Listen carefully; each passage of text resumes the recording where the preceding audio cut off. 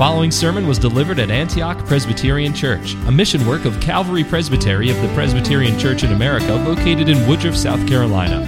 For more information about Antioch Presbyterian Church, please visit antiochpca.com or contact us at info@antiochpca.com. May the Lord bless you as you receive gracious instruction from His Word.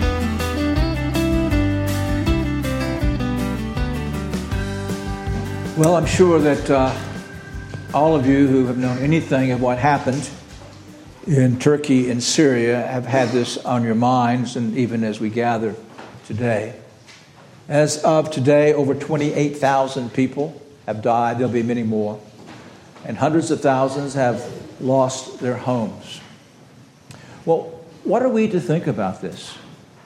How are we to think about it? Of course, there are those that will say that this was merely a natural disaster over which there was no divine hand.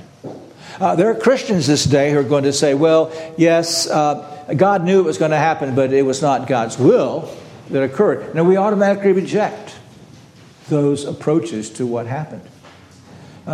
So how then are we to think about it? Well, it is an act of God's temporal judgment. And we must be able to affirm that.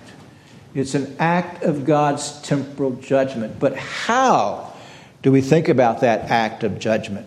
How do we apply that act of judgment? How would we approach people there or people with whom we speak this week about that? There's a supercilious, self-righteous, and complacent way to approach that. That in pride and contempt, well, these people got exactly what they deserve. Many of them persecute Christians. They worship a false god, and God has acted in a just and proper manner. And that's true. But how do you think about it? How do you express that? Well, Bildad expresses it in a way of pride and complacency. And we're going to look at this response of a proud man to such judgment. And then we'll consider at the very end, how does our Savior look at what happened? And how does He want us to look at what happened? Now, Bildad is a perfect example of a proud, self-righteous response that we would often find that comes out of our theology. Now, an abuse of our theology, but I've heard this through the years. And you have as well. And perhaps you yourself are tempted to respond in this manner to the suffering. So this is Bildad's second speech. We started the second round of speeches with Zophar's speech in chapter 15. Job has responded in 16 and 17. We saw last week the response of an afflicted man in his trials is to cast himself on the Lord by faith. Is to comfort himself with the realization that God uses his trials, his encouragement of other Christians, and to castigate the materialism that defines the Christian life and God's blessing in terms of our possessions and our toys. And as Job ends now, Bildad jumps into the conversation. The speeches remain numbered, and Bildad's are always the shortest. So he spoke the first time in chapter 18. This speech really is not greatly different from chapter 18, except it's marked by more pride, cynicism, complacency. At least in chapter 18, when Bildad exposes Job and accuses him of windy words, that he does base his remarks on the tradition of the fathers, that, he doesn't have this opinion on his own, although by the time he finishes, his pride begins to show. And in that first speech in chapter 8, he calls Job to repentance with hope. But when you look at this speech, you'll see there's not a call here of repentance, and there's no call for hope. You see how he concludes his speech in verse 21. Surely such are the dwellings of the wicked, and this is the place of him who does not know God. Now he speaks of the wicked, but it's obvious at this point that he has one particular wicked hypocrite in mind, and that is Job. He actually begins to speak in verse 2 in the plural. How long will you all hunt for words. He puts Job now into a class of people, the hypocrite. And so what we learn here is that the self-righteous man condemns all who suffer and looks on their trial with cold indifference and lack of compassion. The self-righteous person condemns all who are afflicted and looks on their trial with cold indifference and lack of compassion. As we think about this, we want to think about our own hearts. We also want to think what we can learn here. As I've shown you, there's much truth. In fact, I think everything that Bildad says in verses 5 to 21 is true, which makes it all the more important that we listen to what the Spirit is actually doing here. So 2 things: the attitude of the self-righteous and the analysis of the self-righteous. And I say 5 to 21 because 1 to 4 we come to the attitude of the self-righteous. As he picks up the thread of the dialogue, and Spirit gives that to us at the beginning of each speech, then so and so responded or answered and said. And Bildad shows his pride here in 3 ways. How long will you hunt for words? Show understanding, then we can talk. Why are we regarded as beasts and stupid in your eyes, O you who tear yourself in your anger? For your sake is the earth to be abandoned, or the rock to be moved from its place. We see 3 things here in his attitude. He doesn't listen. He cannot take reproof for admonition, and he lashes out furiously in anger. Now in verse 2, we see that he is not listening.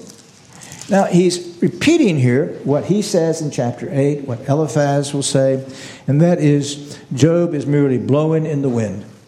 How long will you hunt for words? Show understanding, then we can talk. They've said your words are like wind and like destructive wind. And now he says, you're using rhetoric to prove your case. You're hunting for a way to say this. Listen, Job, show understanding and we can talk. Now, who has shown understanding here? Who has had windy words? As we compare the speeches of the 3 friends, Eliphaz, Bildad, and Zohar, with Job's speech, they've come with certain presuppositions that if you're suffering the way Job suffers, you are wicked, and they're going to hear nothing else. They keep pounding on Job with this theme. In fact, as they move their way, progress through Job, they're actually going to have to invent sins to fortify their case. Job's the one who's shown wisdom. You understand that. He has answered their accusation. He has said, I'm not suffering as a guilty righteous. I don't know why I'm suffering, he says. You remember, he began kind of at the same place they did. He'd been blessed of God, and now what's going on? But he knows that their answer is not right. And so he set forth arguments and reasons. He's argued from the tradition of the fathers. He's argued from the history of mankind. He's actually argued from God's general revelation amongst the beast. He has shown understanding and wisdom, and they refuse to listen to what he says. And so the response then to him is simply, in pride, to say, how long will you hunt for words? Just show some understanding, Job, and we can talk. And the reason they say he's not showing understanding is he is not agreeing with them. You know, we do that, don't we? We think if a person doesn't agree with us, then that means that they don't have understanding. A couple of you were in class with me last semester, and there's a dear brother in there, and I love him greatly. And we got into the mode of baptism, and asked him what he thought. He said it was quite clear that we are to follow Jesus in baptism, that he was immersed, and we are to be immersed. So looked at the prepositions and said, well, you know, this doesn't teach us that Jesus was immersed. I took him to Philippian eunuch Philip, who went into the water with the eunuch, and the same prepositions are used. He went into the water, he baptized him, he came up out of the water. That if this meant that immersion, that means that Philip went under the water with the eunuch and then baptized the eunuch. And but the man says, yes, we just have to follow Jesus in baptism. His mind was made up, and even though I and others would come with some rational arguments, he wasn't listening. And any of us can do that if we got our little pet theories that we don't want challenged. So be careful that you don't become with this attitude of a self-righteous person, that you're willing to have, particularly your little pet theories, challenged by other Christians. You might be correct, but be willing to be challenged and to search the Scriptures. Now, second, we see that Bildad cannot himself take reproof or admonition. So in verse 3, why are regarded as beasts, as stupid in your eyes? Now, Job never called them beasts. What Job said was, in the first place, you don't have a corner on wisdom. I'm not inferior to you in wisdom. I'm equal with you in wisdom. I also know the tradition of the church and the fathers, and I can point out plenty of historical examples of people that prove my point. And he said, just look at God's general revelation of the beast in the field. That there is this sense there of justice and injustice, apparently, that's taking place. It's not the meek always that prosper, wolves eat lambs. And so Job had expressed this to them, calling them, and he'll do that even more so in his next speech, to repentance. But they are not hearing him. In fact, he called them to repentance. In verse 10 of his previous speech, come again, all of you now. I do not find a wise man among you. They couldn't accept that.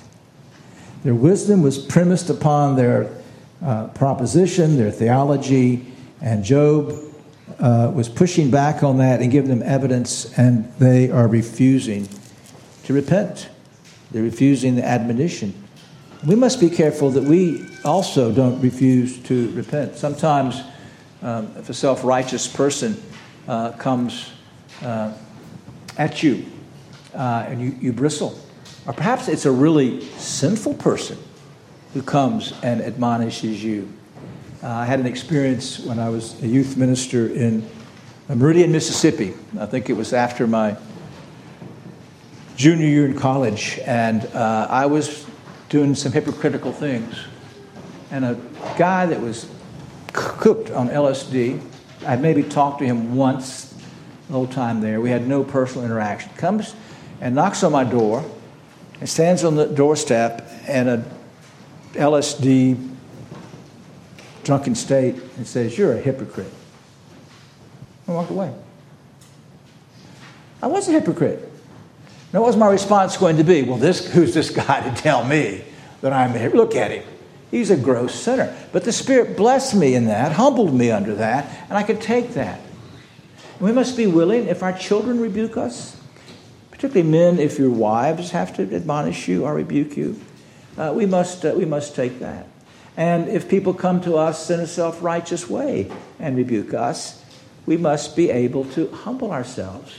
And if we see, if it's valid, confess. And if you don't think it's valid, you simply say, well, I don't see what you're talking about, but I'm going to pray about it, and I'll get back to you. Be open to advice and admonition. Don't be like one with the attitude of Bildad. And then we see that the self-righteous lashes out to do harm, to hurt. Verse 4, oh, you tear yourself in your anger? For your sake is the earth to be abandoned, or the rock to be moved from its place? He's accusing Job of being insane. Like the maniac in the graves in the Gadarenes. Tearing himself, tearing his chains across, roaring through the cemetery. Job had said, God's tearing me. God's putting his arrows into me, and he was wrong. And he'll be rebuked for that. But after his first lament in chapter 3, Job has spoken fairly sanely. He's placed argument upon argument. He has progressed through this, and he certainly has not in any way asked that providence to be overthrown for his exoneration. That's what he's accused of. For your sake is the earth to be abandoned or the rock to be moved from its place. You see, Bildad was convinced that the moral sphere of God's rule was all tied into his theology that a wicked man suffers the way Job is suffering. And so to not accept that moral argument is to overthrow all of God's rule in the world. And so he simply accuses Job of impiety once again and of blasphemy. But again, in all of this, what we see is the attitude of a self-righteous person, one unwilling to consider, one who looks at the world then through particular spectacles. And that brings us to his analysis. You see, we cannot separate our analysis of his analysis apart from his attitude. So he gives an analysis in verses 5 to 21. Every word that he says here is true. In fact, I'll show you that many of the things he says are picked up in Psalms, Proverbs, and even rest of the prophets. So the problem is not in his analysis of God's acts of judgment, but it is in his manner and application. That's how we are going to learn both positively from what he says, but also how God can correct us from what he says. So he now approaches Job with this analysis that Job is a wicked man. In verse 5, the light of the wicked goes out. He's a wicked man. And there are 5 things here that Bildad says God does to the wicked. Now, in the first place, God takes away the light and joy of the life of the wicked and eventually snuffs out his life. So verses 5 and 6, indeed, the light of the wicked goes out. The flame of his fire gives no light. The light in his tent is darkened. His lamp goes out above him.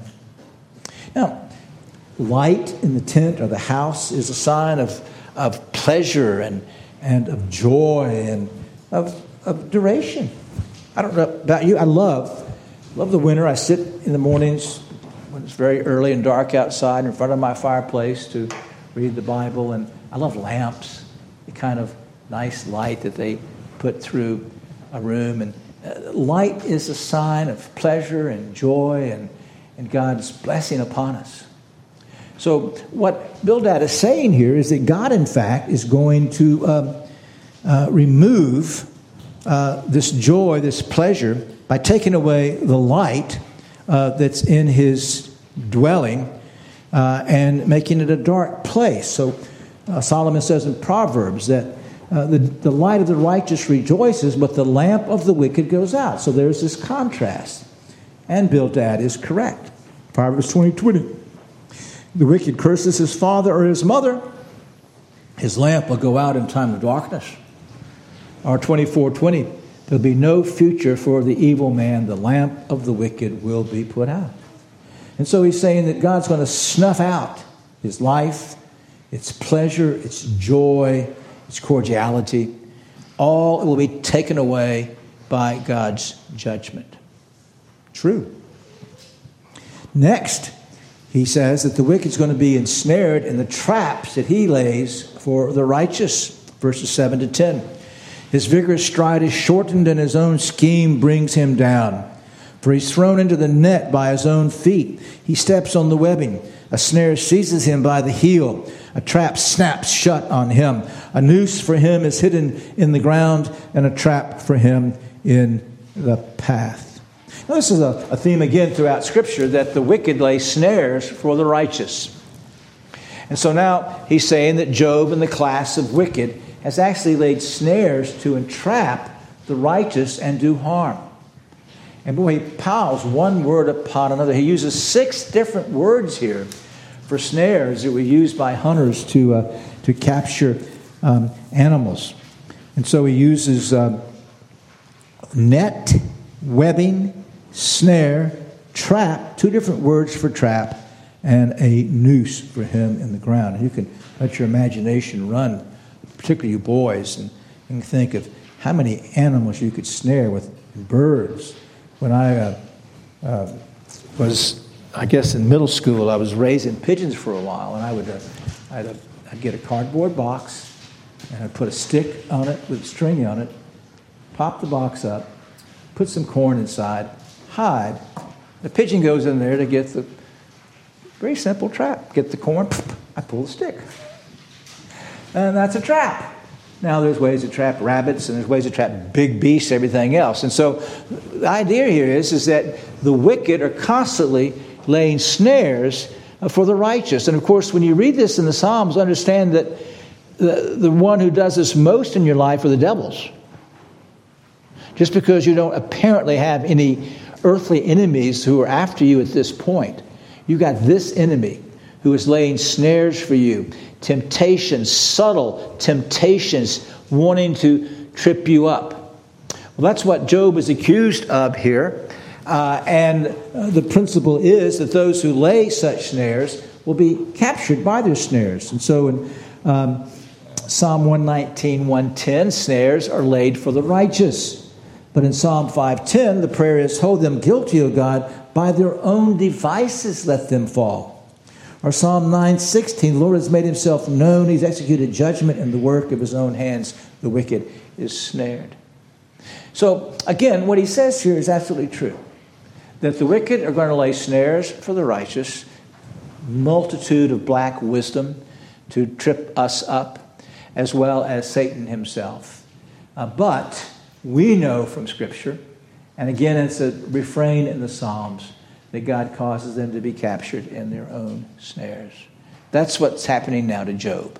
So, and this will tie in later when he starts inventing, they start inventing sins for Job. He said, Job, you did this to the poor, you did this and that. You see now it's coming back on you. You're being captured in your own snares.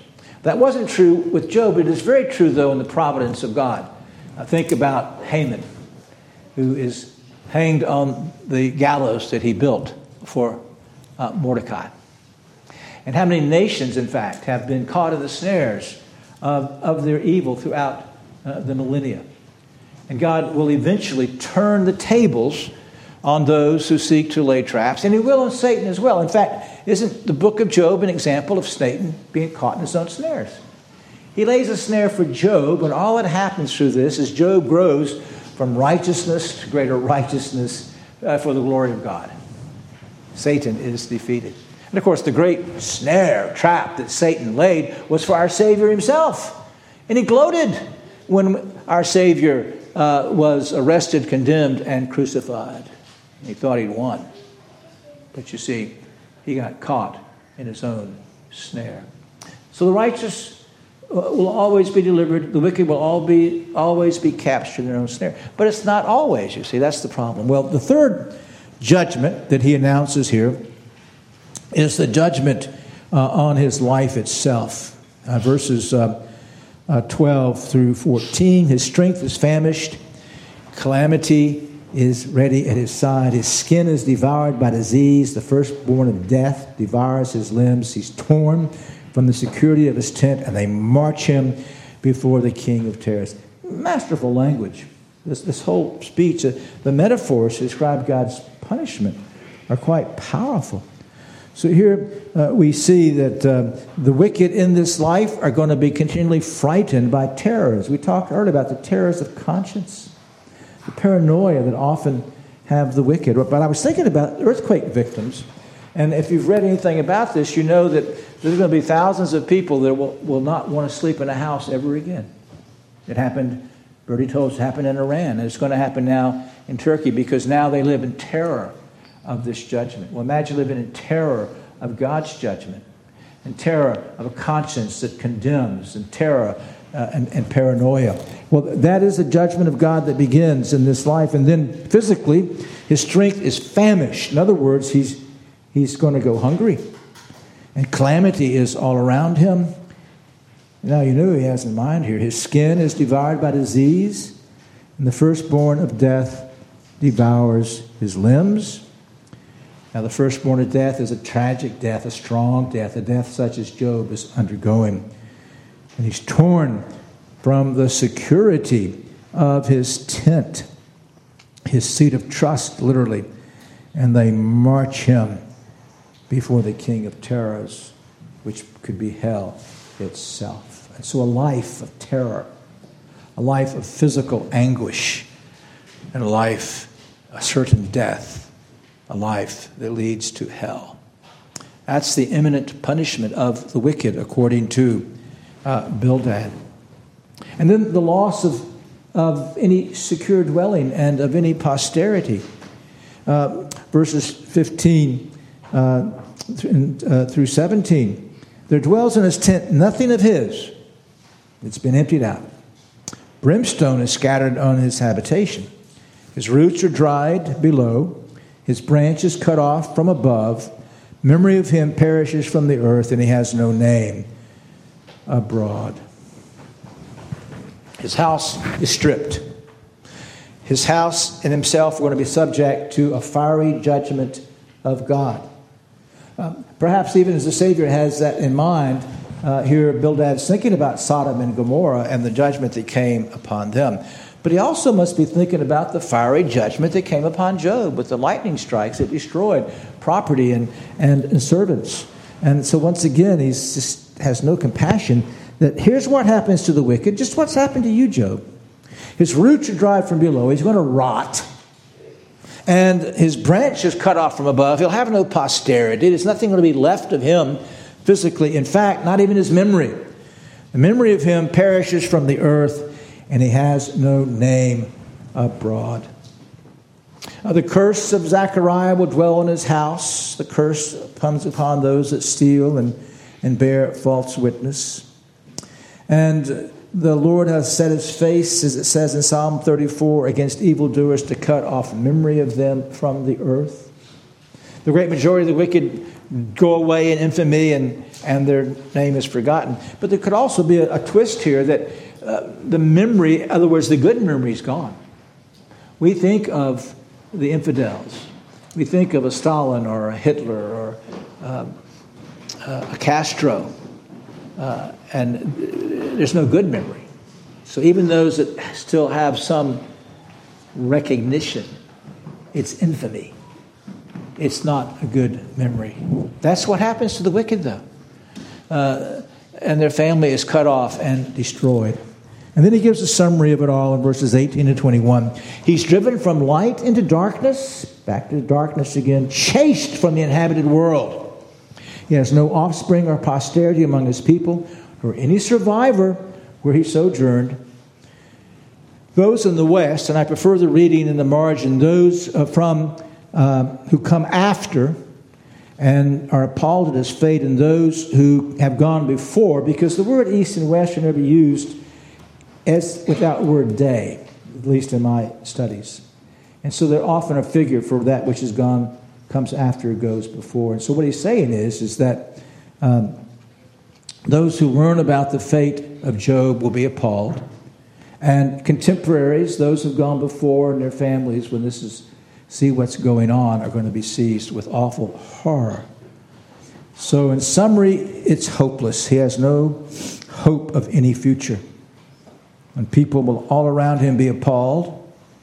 And then surely, verse 21, such are the dwellings of the wicked. There's no place of him who does not know God. So the person who does not know God, this is what he can expect. Now, just to remind you where we are, what we have seen here in this chapter is that the self-righteous person condemns all who are afflicted and looks on their trial with cold indifference and lack of compassion. But we also have here is a very eloquent and metaphorical description of God's judgments in this life and in hell itself. And I want you to pay attention to that.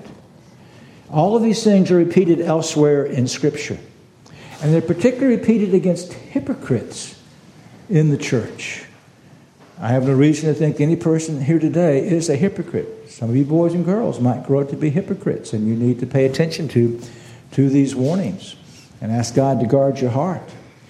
But this is the record of God's judgment. This is what he does to the wicked, sometimes in this life, always in hell. So we have a very apt description here of temporal punishments, and you compare what Bildad says with Westminster Larger Catechism 28. What are the miseries of sin? The punishments of sin in this world are either inward, as blindness of mind, reprobate sense, strong delusions, hardness of heart, horror of conscience, and vile affections, or outward as the curse of God upon the creatures for our sakes, and all other evils that befall us, and our bodies' names, estates, relations, and employments, together with death itself. A very apt summary of what Bildad says. And what about hell? Larger Catechism 29. What are the punishments of sin in the world to come? Punishment of sin in the world to come are everlasting separation from the comfortable presence of God, and most grievous torments in soul and body without intermission in hellfire forever. Now that's pictured here. And the deliverance is in the very last words of verse 21. This is the place of him who does not know God. You see, this description reminds us of our need to rest in Jesus Christ, whom to know is life eternal. To know by faith, to rest in him, in his perfect work. For he is the alone Redeemer from the wrath of God. But he is the sure Redeemer from the wrath of God. So every one of you this morning, from the youngest to the oldest, be sure in your own conscience right now, boys and girls, that you are trusting in Jesus Christ and him alone to save you from your sins. Not what you do. Not how obedient you might be. Not that you can pray in the prayer meeting or you can read the Bible. But you're trusting Jesus Christ and him alone. So that's true. It's also true for you men that want to preach. You should learn in a proper way from his metaphors how to preach judgment and hell. It's part of our gospel work. It's part of the preaching of the law. And we must learn to do it better and better and better. And the same in our witnessing. But what's wrong here? Well, there's two things. The first is the manner. You see, he offers no hope here, does he? He had earlier. He's fed up with Job. So he's cold and indifferent. On the throne of his own self-importance and righteousness, he's simply throwing bombs now at Job and no compassion. Those great young men in the early days of the Free Church would meet together on Monday, Bonners and McShane. And in one of their meetings on Monday, McShane asked Bonner, on what did you preach yesterday? He said, I preached on hell. McShane said, did you do it with tears? Did you do it with tears? You see, Bildad wasn't preaching judgment with tears. He was preaching judgment from the seat of self-righteousness. And we've got to be careful. That's why I took that passage in Matthew, you see. For the Savior denounced a serious judgment on the cities of his day with warnings. But this is the Savior who wept over Jerusalem. This is the Savior who, in the midst of these people who reject him, calling out, come unto me, all you that are weary and heavy laden. And so you never preach judgment apart from Christ. And you don't preach judgment in some censorious manner. No, we must do so with broken hearts, recognizing this is the end of all those who reject Christ. So how would the Savior answer about the judgment in Turkey and Syria? Well, the first, he sent it. It is his will. And we know that from Luke chapter 13. It is his will that all of these people be destroyed in this manner. It is an act of temporal judgment. But there is this great mystery of the gentleness of our Savior. Remember, God's great glory is his goodness. Compassionate, gracious, slow to anger, full of loving kindness and mercy, forgiving. Takes all three major words for sin. But he does say at the end, but not holding him guiltless who does sin. here is the need for balance. We are to pray in precatory psalms. And how do we pray in precatory psalms against persecutors of the church and then not respond with gloating when God does it? That's how we have to train ourselves. We let God gloat. We leave room for his vindication, for his burning coals. So we pray in precatory psalms. Even doing so, we should have some brokenness, not pride, supercilious self-righteousness. And then mourn. Mourn for those who have perished in this manner. Now, the second part of the Savior's answer is also in Luke chapter 13. Do you think they were worse sinners than you? No, judgment begins in the household of God, and many righteous people died in these earthquakes. Fickert wrote Mike Cuneo, who wrote me yesterday, about some of the believers who died. Early in chapel, we heard of a pastor and his wife who died in Syria. And so we don't, again, say that everybody who suffered this is wicked. God's purposes are far beyond our understanding. And so we put our hands over our mouths and we say, God, let him do what's right. He always does what's right. So this is how we can learn from Bildad about the judgment in Turkey and Syria. It is God's temporal judgment, but we're going to approach it with humility, mourning, and grace. And take heed, then, as our Savior says, to our own hearts, and plead for our own country. For if any country deserves what happened to those cities, it is America. So plead with God for grace, mercy, and compassion. Let us pray. Oh, holy God in heaven, we thank you, Lord, that you've put this speech here that we might learn these lessons. This is wisdom literature, and that Job would learn as well. And even from this response that he would grow in grace. And God has granted we will as well, Lord. That we'll be certain that we're resting in Christ alone. And that we can preach judgment, but do so with compassion. We can pray in precatory psalms, but not gloat in the judgment. And above all, we look at our own hearts. For Christ's sake. Amen. Thank you for listening to this sermon from Antioch Presbyterian Church. We are located in the historic Cashville community of Woodruff, South Carolina, near the intersection of South Carolina Highways 101 and 417. For more information about Antioch Presbyterian Church, please visit antiochpca.com.